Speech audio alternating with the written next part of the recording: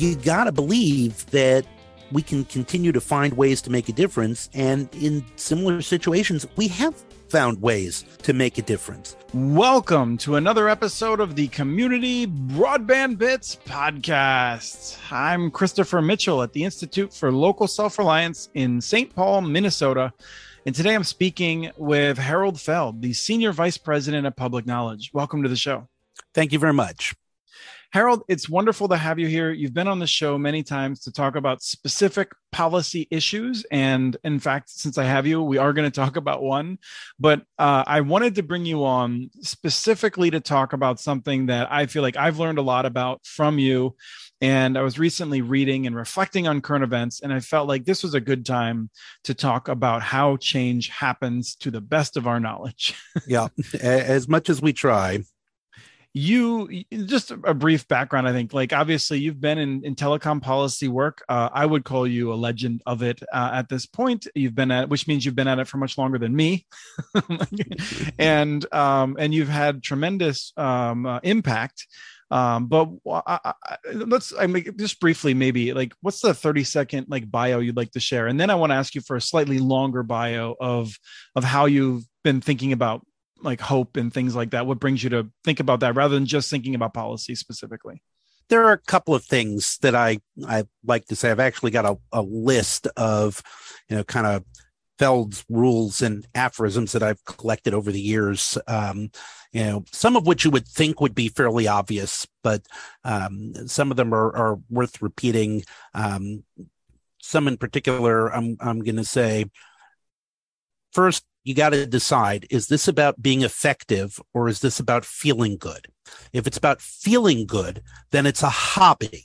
For me, this is my day job. So what I care about is being effective, which leads to a bunch of other rules that are kind of surprising to me that people don't understand, which is, first of all, advocacy is not about getting people to do the right thing for the right reason. Advocacy is about getting people to do the right thing for their reason, which means you got to understand the people who you're talking to. You got to understand the decision makers and figure out not why you think this is important, but what their objectives are, the things they care about, and what you want works with that. Sometimes that's not always possible. And in fact, sometimes what you're doing is going to other people to persuade them why they should oppose a particular thing. But even there, you got to understand, like, why would these people think that repeal of net neutrality is a bad thing? Not why do I think it's a bad thing, but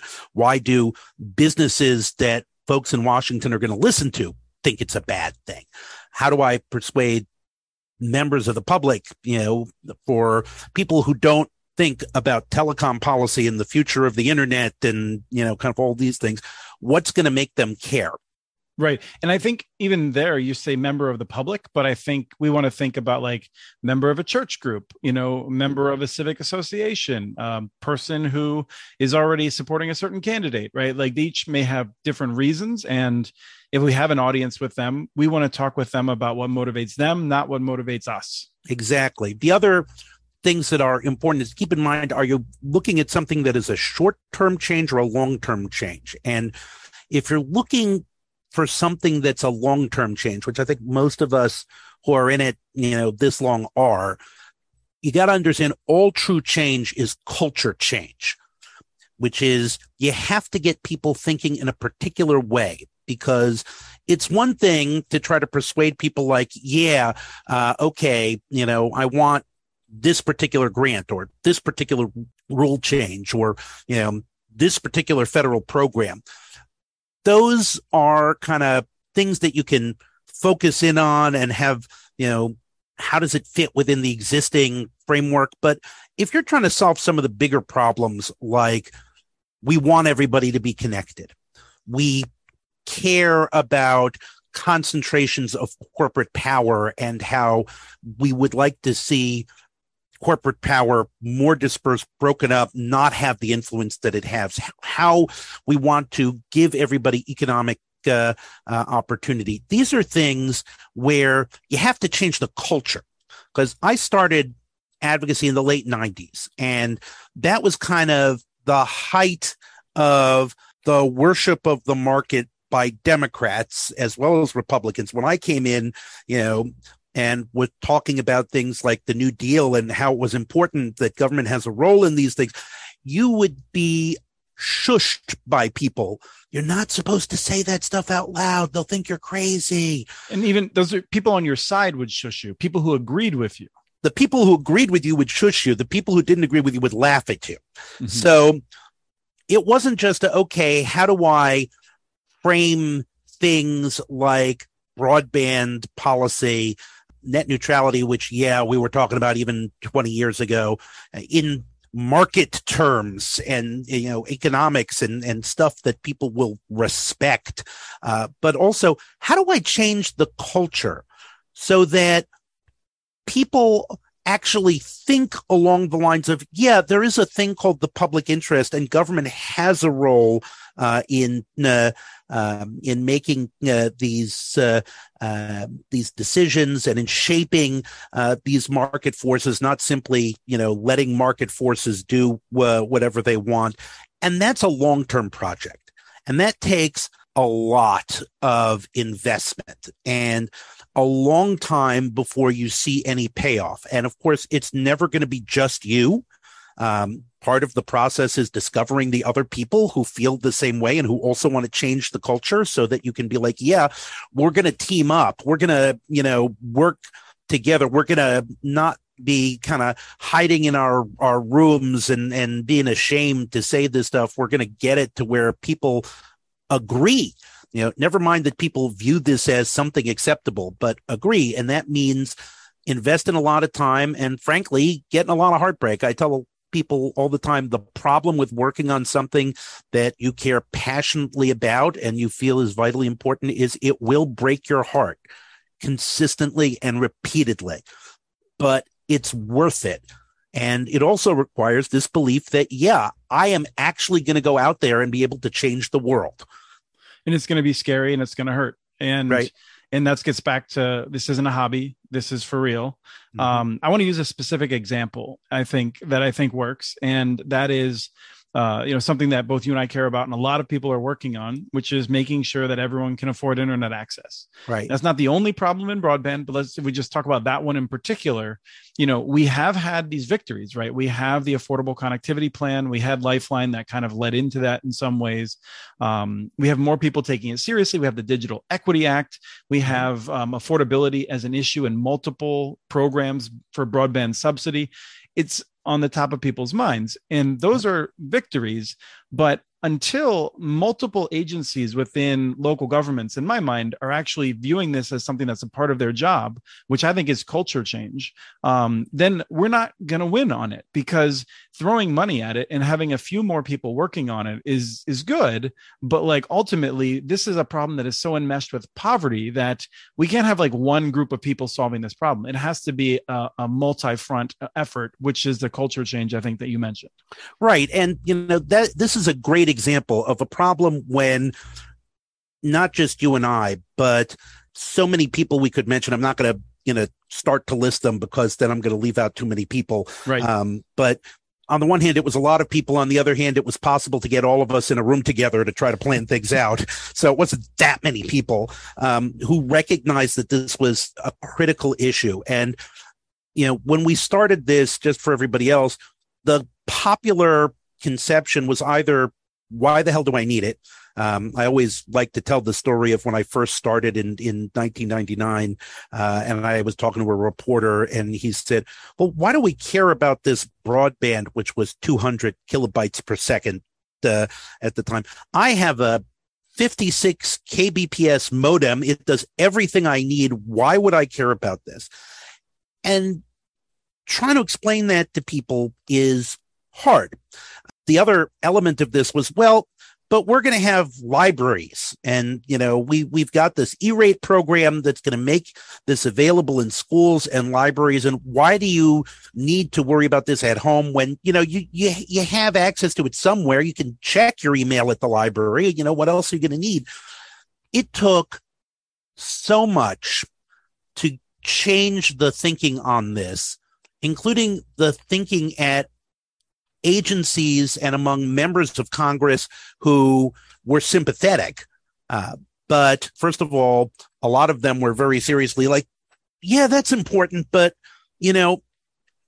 we got people who, don't have clean water. We got people who don't have enough to eat. Why should I care about your problem?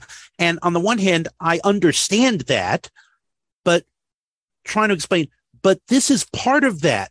This is going to help you solve that problem, and not in obvious ways, but because if they don't have this access, they are not going to have the tools that they need. They're not going to be able to participate in society in a way that is important. I wouldn't want to say more important than clean water, but certainly, critically important in the same way that access to electricity, access to clean water are important. And, that was a tremendous shift, and it took years, and it took people being laughed at for saying internet is a human right or broadband is a utility. Now, it's also the case, I have to say, that some things actually resonate with people more than the certainly conventional in the Beltway wisdom understands. I was saying to people for a very long time, no. Public utility is only a bad word inside the Beltway. When you go outside and talk to normal people, they're like, well, yeah, I understand about electricity. I understand about the telephone. These are things that I need. And, if they were on board with the broadband is important, they were like, of course it was a utility. Mm-hmm. And there was a culture change that we had to have within the advocacy community, within the DC community, for people to understand that the world had changed since 1999. That there was, in 2010 and 2015, there was a much greater willingness outside of Washington, D.C. to accept that there was a role for government to play in making sure that people had access to broadband, because broadband was a public utility, a thing that everybody needs in order to participate. Now, it's never 100%. I can, find plenty of people today that are going to tell me that, no, broadband, you don't need that in the home, or mm-hmm. broadband, is not a public utility. That's just crazy talk. But we have had a culture change, as evidenced by the fact that you have Congress spending $45 billion to invest in building this out, and that people who run for the State House or for Congress campaign on bringing broadband to these unserved and underserved areas and making it affordable for people who couldn't afford it. Now, it's also the case that we had a huge external event that helped. Yes. COVID came along. Right. I mean, I think you remember as well. From 2015 on, I regularly heard people saying, we used to think it was a nicety, and now it's definitely a utility and it's essential.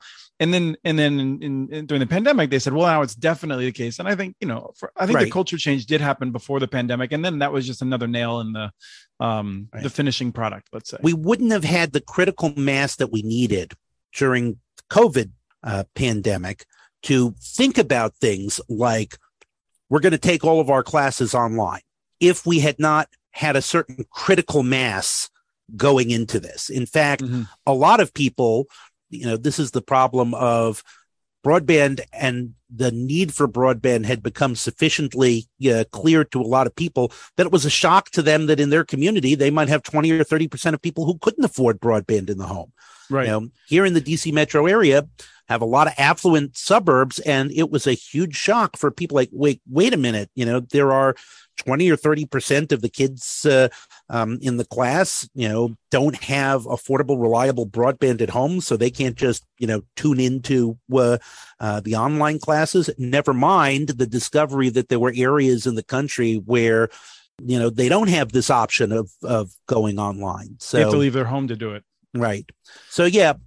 Well, let's go in a specific direction of one that I feel like I do hear some people talking about, and I think we're going to hear more people saying, which is a sense of, we blew it. We didn't do a good enough job. Philanthropy is moving on to other hot topics now that the pandemic is kind of moving on. The federal government's put a bunch of money into it. A lot of that money is going to projects like AT&T and Comcast, which are better than having nothing, but I think is not our vision of the kind of successes we would like to see. And if we had culture change and so like we blew it and, oh no, like why, what am I going to do with my life? Kind of. It's easy to feel that way. And Lord knows you will always have plenty of people who are there to tell you that. I mean, first of all, there's never a shortage of people to tell you that it's impossible. Right. One of my aphorisms is before it happens, it will be impossible. After it happens, it will have been inevitable.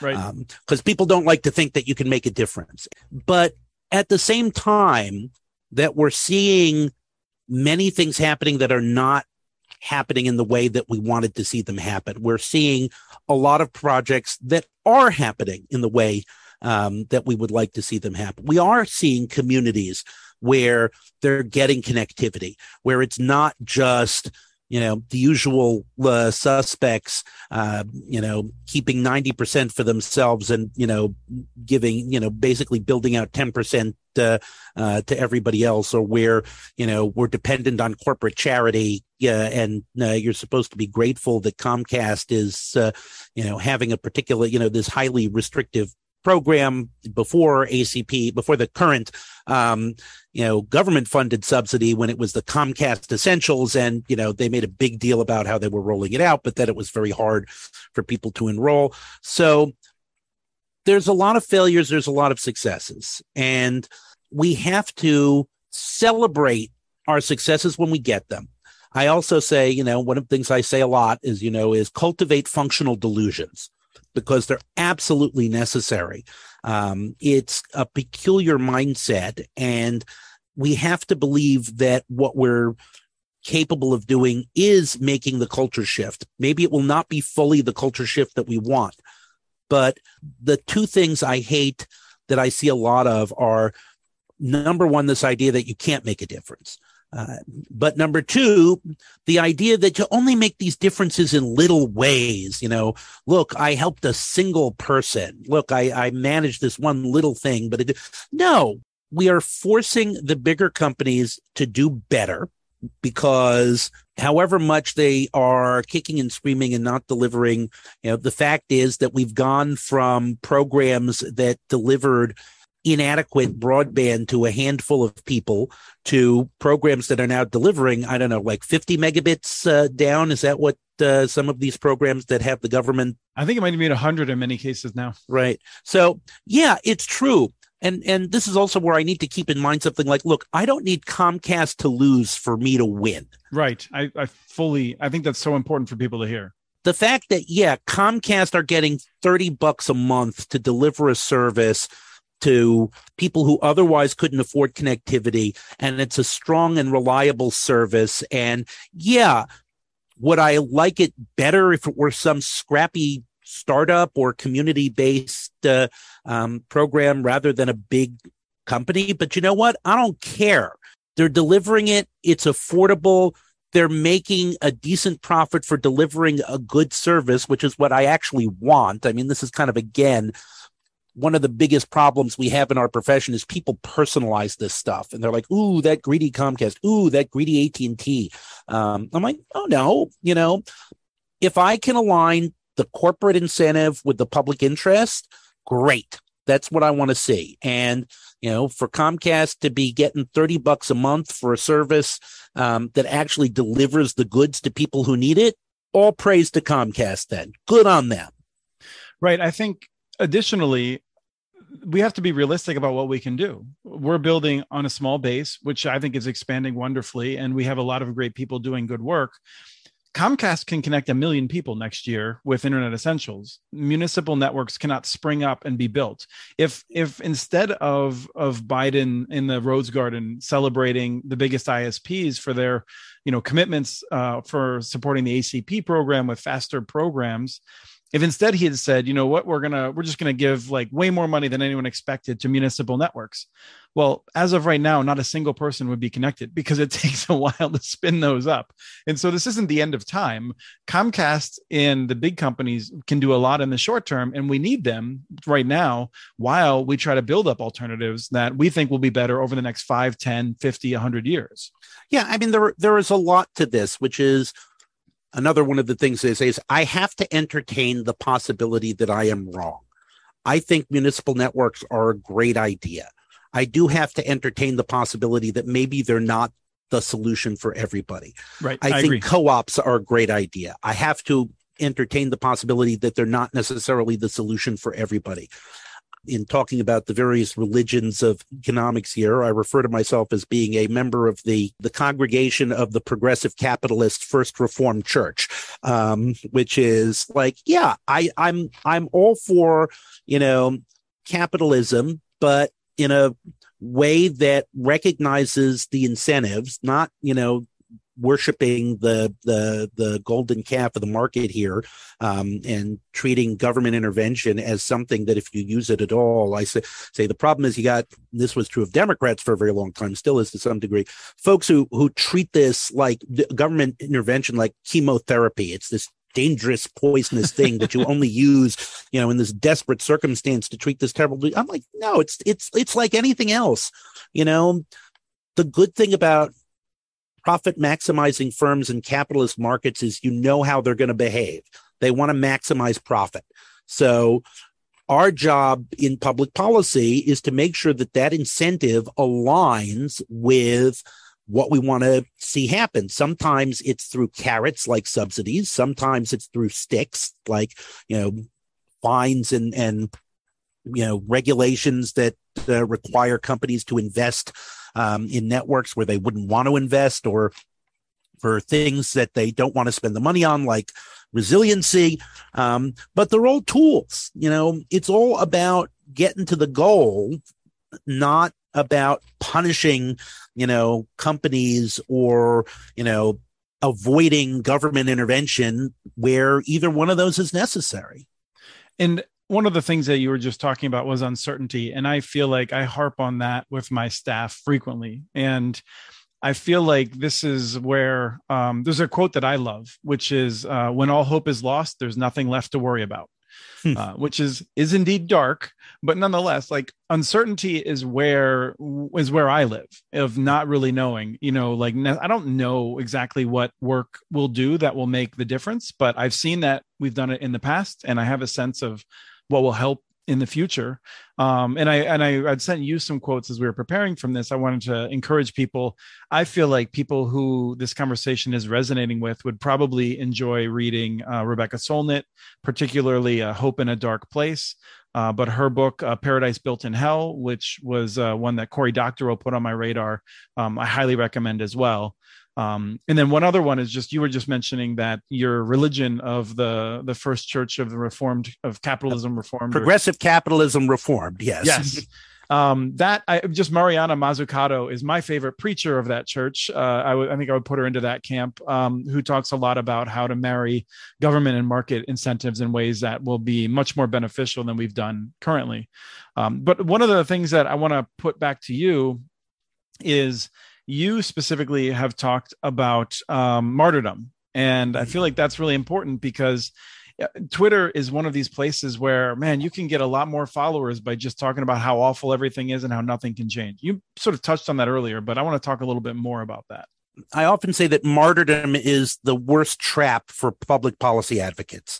And by martyrdom, I don't mean genuinely being willing to die for a cause, genuinely willing to sacrifice for a cause when that accomplishes something. There are a lot of, we were talking before we started recording here about the people who are dying in Iran to protest for freedom. That's inspirational martyrdom. That's what I'm talking about is when people come to see failure as inevitable, but instead of becoming like disengaged cynics, they become committed to fighting battles that they're going to lose for no good reason. And after a while, that becomes addictive. You expect to lose, but you are fighting. And, the fact that you lose actually helps to confirm that all of the other losses were not your fault and you didn't have anything to learn from them. Losses are going to happen. But you got to believe that you can get up and win and that you can learn from those losses and that, you can decide sometimes I can't fight this battle it doesn't advance the cause.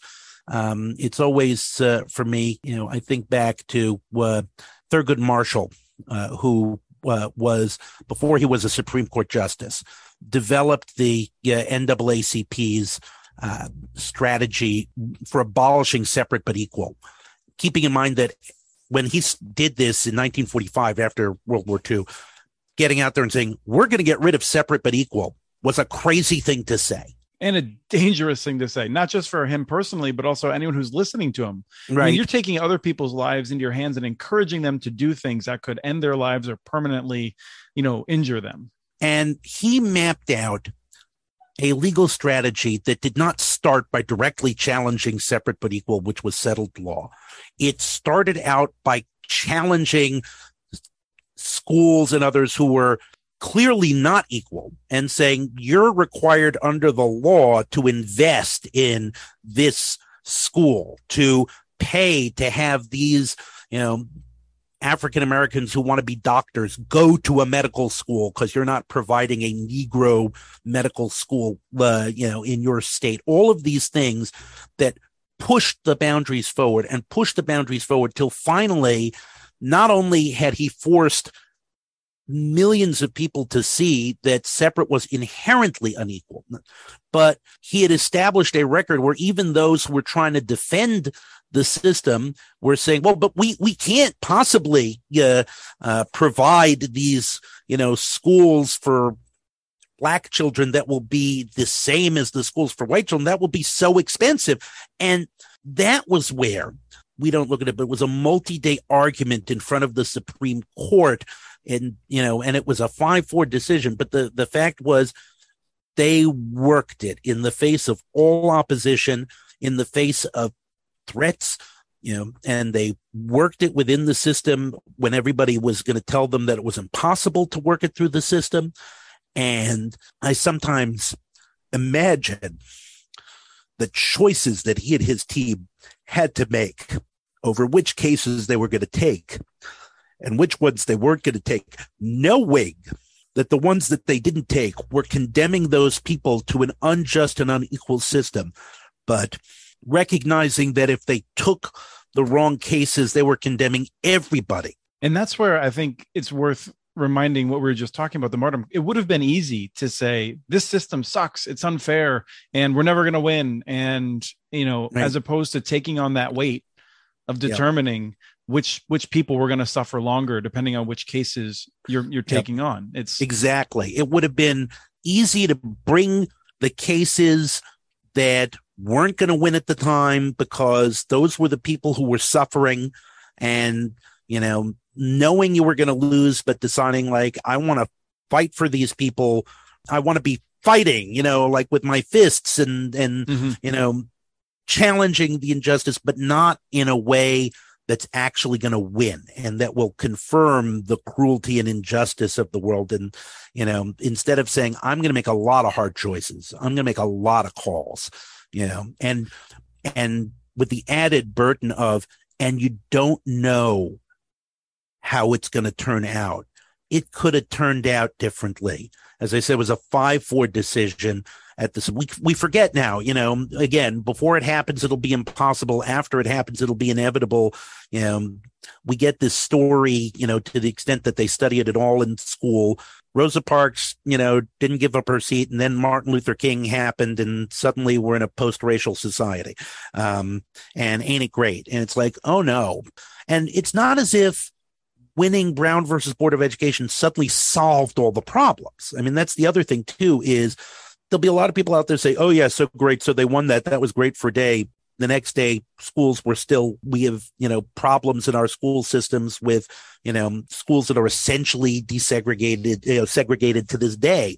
And yeah, it's true, but it was so much worse. Right. And I think as we draw this to a close, just because of time, I mean, This is something you and I are both very interested in discussing. I recently learned something I did not know, which was after the legal victories with the lunch counter desegregation, the demonstrators, and I think this was SNCC, would call the restaurant the next day and say, we're planning on coming in tomorrow. You are legally required now to serve us.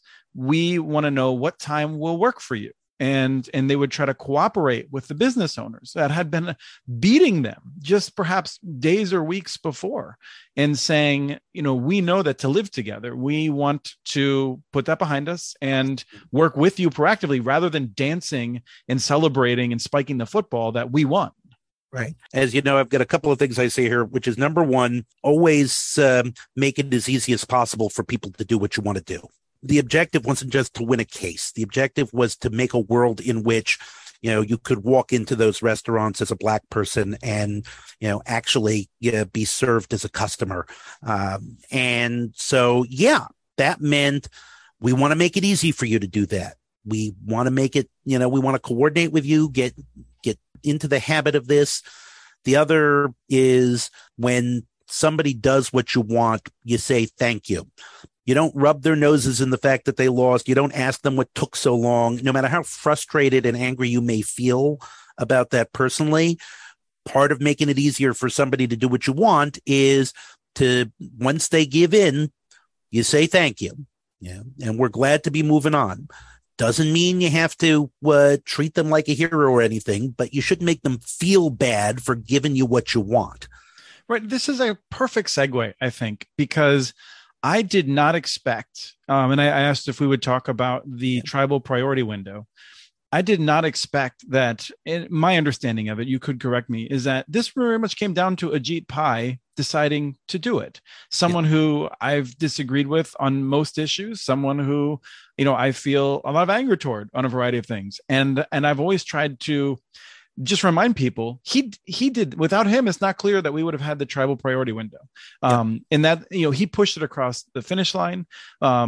Just briefly, the tribal priority window, for people who aren't familiar with it, is the idea that when some spectrum comes up for being auctioned off for lease, areas that are under tribal territories would become first available to them without at no cost. And they would be able to take advantage of that. This is something that was advanced for decades, I think. People like about a decade, because we didn't have the wireless networks. Maybe more like 15 years, but I mean, because first we needed the technology to do it. And then, I would have said that if I went back in time 15 years ago and I said, we're going to do this thing and we're going to have 400 tribes applying, or more than 300 tribes getting approved on this, I feel like I'd be like, really? What? You want to talk about something that has really helped to move the needle. And this, I think, plays into something like the uncertainty back in the day. We knew that this would be a good idea, but this is so big. And I wonder if you can just reflect a little bit on the early years of that and anything that you think about that. First and most important was this was something that a number of innovators on tribal land did.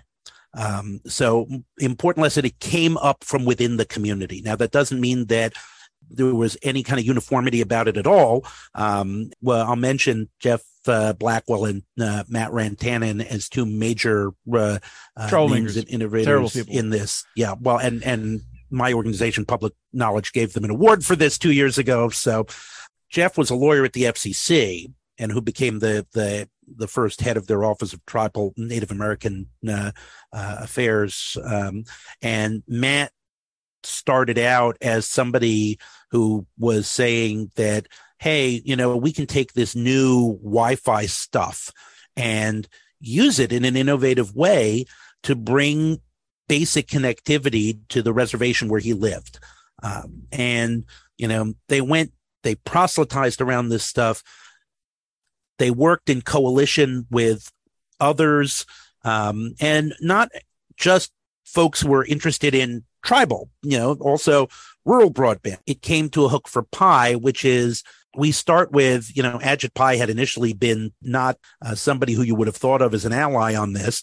In fact, previously he had made some changes to the funding for the Universal Service Fund program that had been quite harmful to tribes in the way, tribes were getting their connectivity. So it's not like he started as somebody who was a big tribal ally. And this is, again, kind of an example of you find what people want.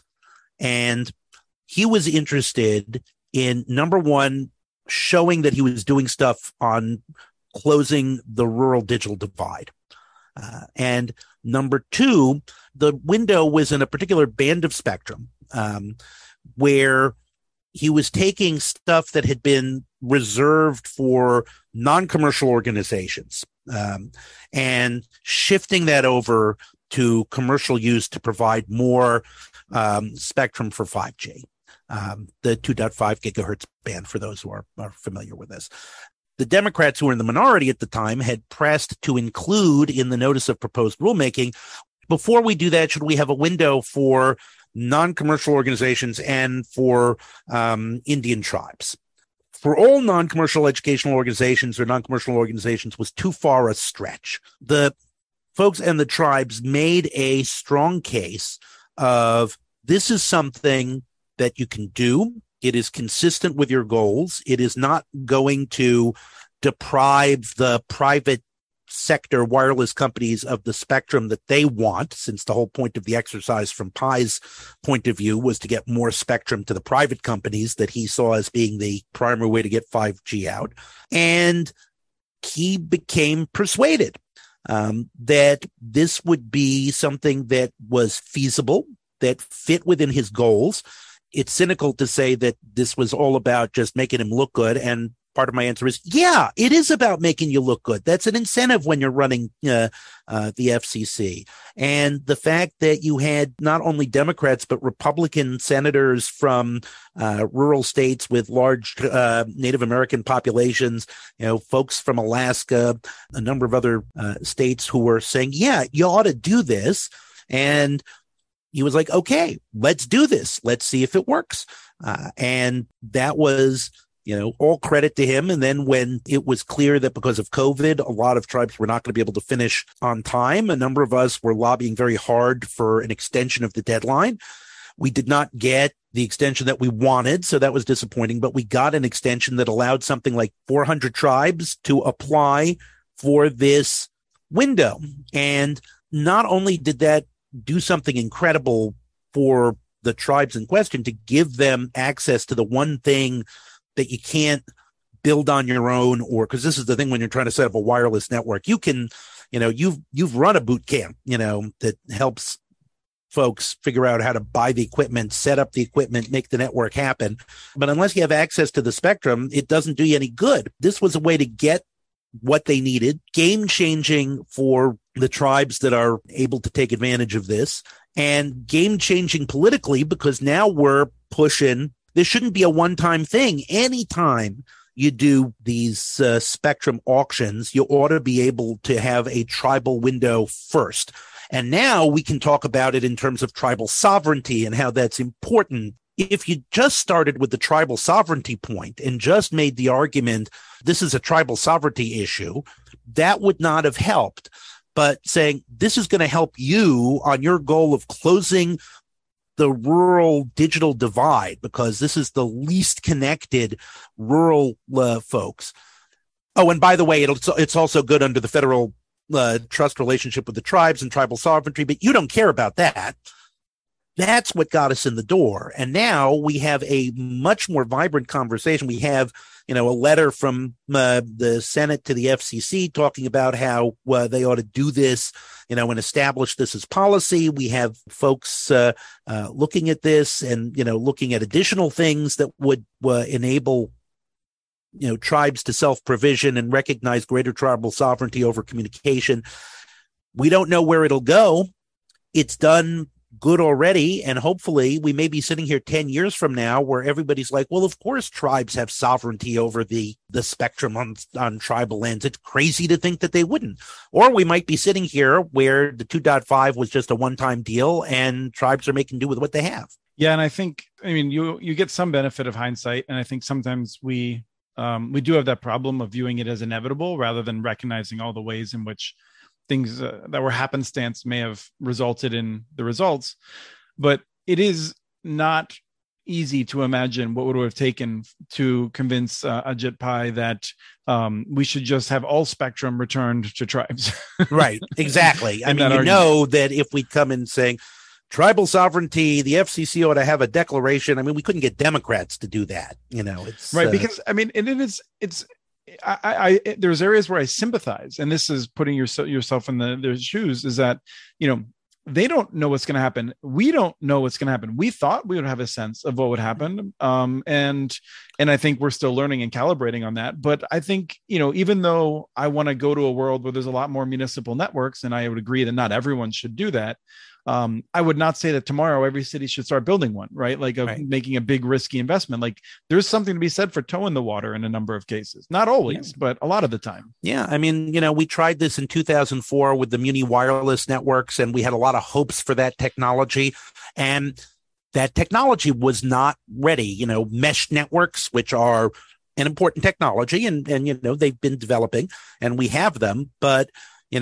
our hope at the time that they were going to be wildly transformative and we were going to be able to set this up turned out the technology wasn't there yet. And that happens sometimes, which is why, again, at any stage with any of the things that succeeded, it would have been very easy to say, this is going to go nowhere. Why do you think, this is going to happen?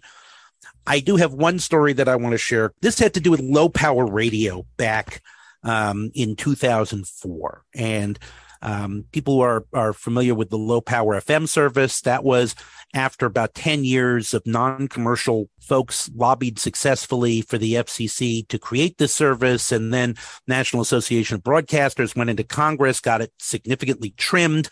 And there had been in 2003 what they called the Great Translator Invasion, which was applications for translator services that had threatened to wipe out and take up all of the space that could be used for low power FM.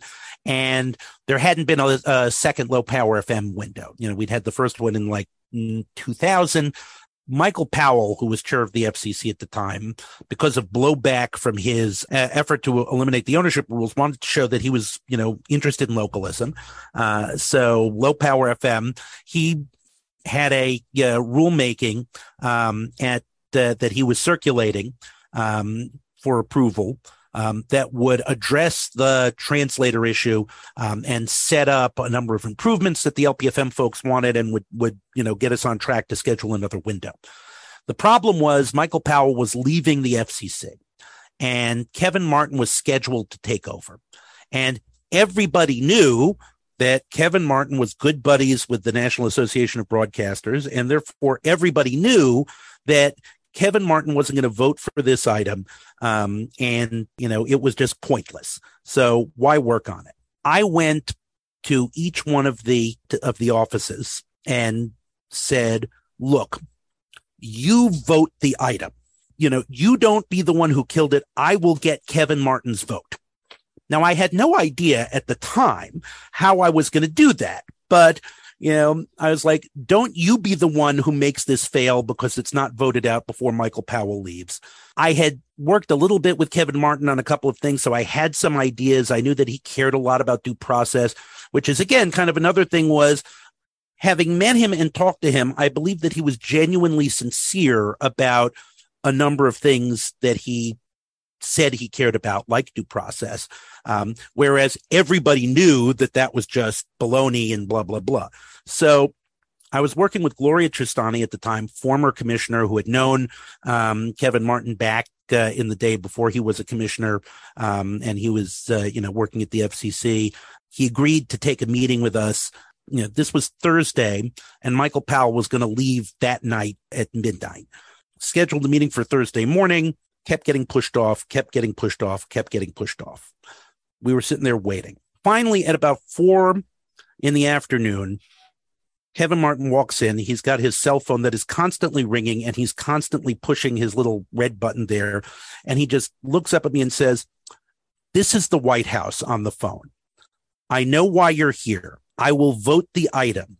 I will not have it said that I killed this on a pocket veto. Now, if for any reason the item does not get out the door before Powell leaves, this is not a commitment to recirculate. I'm just going to do this because I believe in the due process stuff, and I'm not going to kill this through a procedural trick. Now, do we have anything else to talk about?" And I said, "No, thank you," and left. Important lessons here. 1, actually consider that people might mean what they say. 2, actually take the chance don't give up.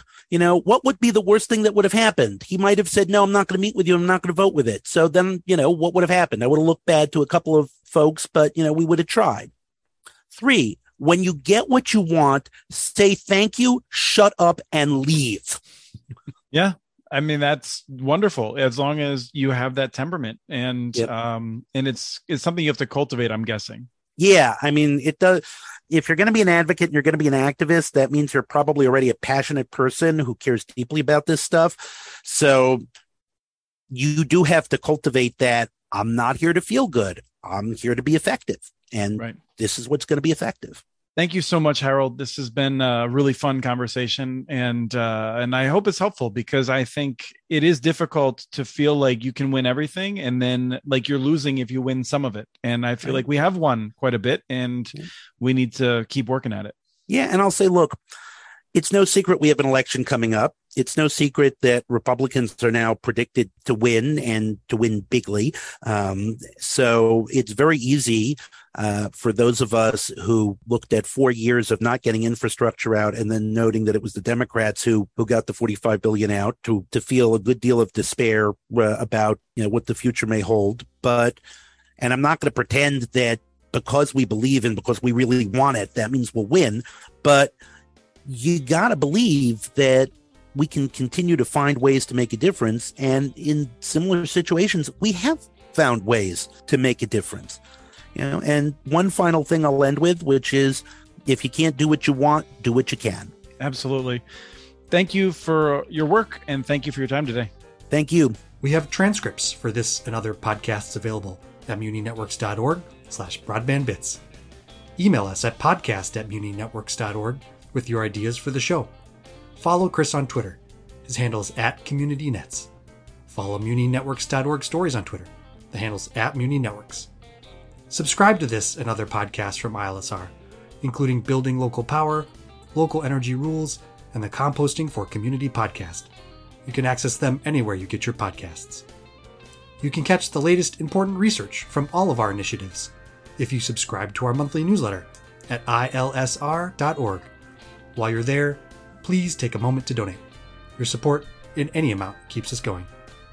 Thank you to Arnie Hughesby for the song Warm Duck Shuffle, licensed through Creative Commons. This was the Community Broadband Bits podcast. Thanks for listening.